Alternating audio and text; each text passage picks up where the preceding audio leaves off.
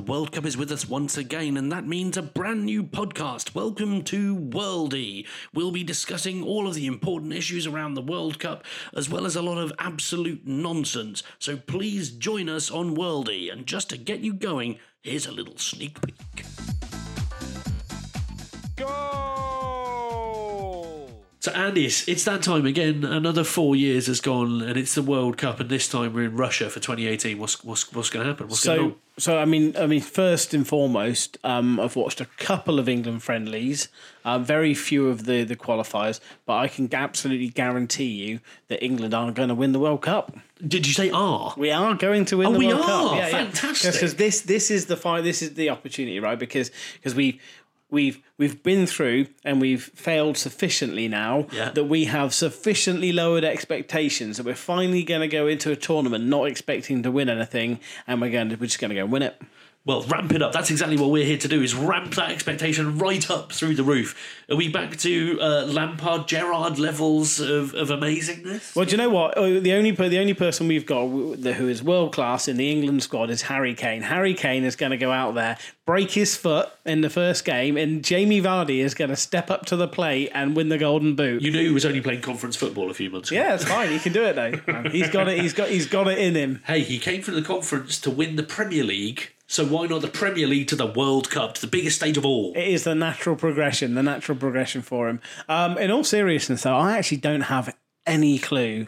I mean, I assume Germany are still pretty good, but my knowledge of international football and stuff at the moment is pretty weak. So that's one of the things that I get quite excited about in the run up to a World Cup like this. Yeah, who knows who's going to come out and be the star? I think we've had Spain for a few years, then we've had Germany, and the last we know, Germany are like one of the best teams in the world, but are they now? I don't know. Is Thomas Müller still the man?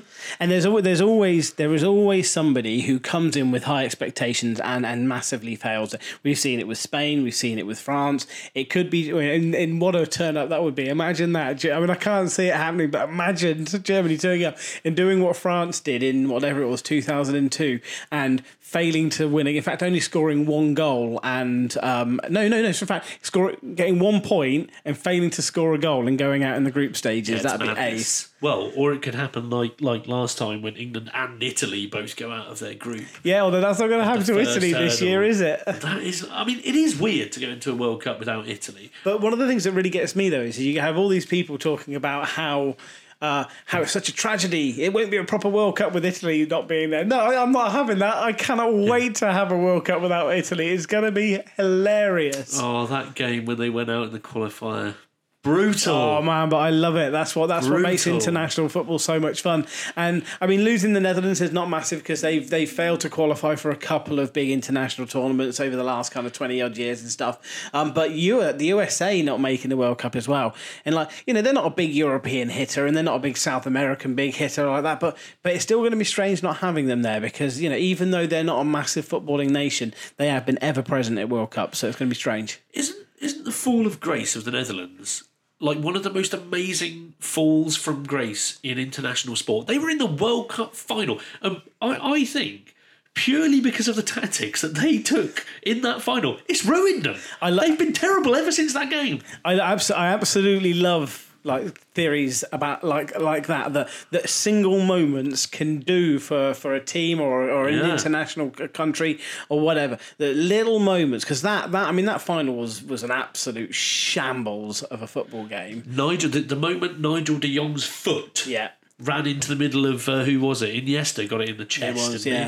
And it was, and so that was an absolute shambles, and they deserved everything they've got since. But no, you're absolutely right. That kind of, do you know what? Just in terms of that, the theory about single moments destroying teams, and this is stepping away from World Cups at the moment. But Aston Villa were there on the brink of making it into the Champions League. They were also in the semi-finals of the UEFA Cup. Or the Europa League or whatever it was back then. And Martin O'Neill took the decision that he was actually going to rest players. He rested players. He played basically a B team in the semi-final of a European competition because he wanted to rest his players to reach fourth in the Premier League to make it into the Champions League. And they went out. They lost their game in the semi-final of the European Cup thingy, and they didn't make fourth in the league. And like 2-3 years later than that, their decline happened and they got relegated from the Premier League, and it couldn't have happened to a nicer team. Oh, unbelievable stuff. Well, if you want to hear more of this kind of irreverent chat and World Cup related nonsense, we're going to be back with the Worldie Pod, covering all of the stuff about the World Cup with really no knowledge whatsoever of international football, but we'll make it fun for everybody there, and we'll have myself, Mr. Andy Roberts, and a few other special guests. So just a little teaser there for you, and we'll see you in a couple of weeks for Worldie. Yes, we don't go forward. I play against all the team because the mind now is free.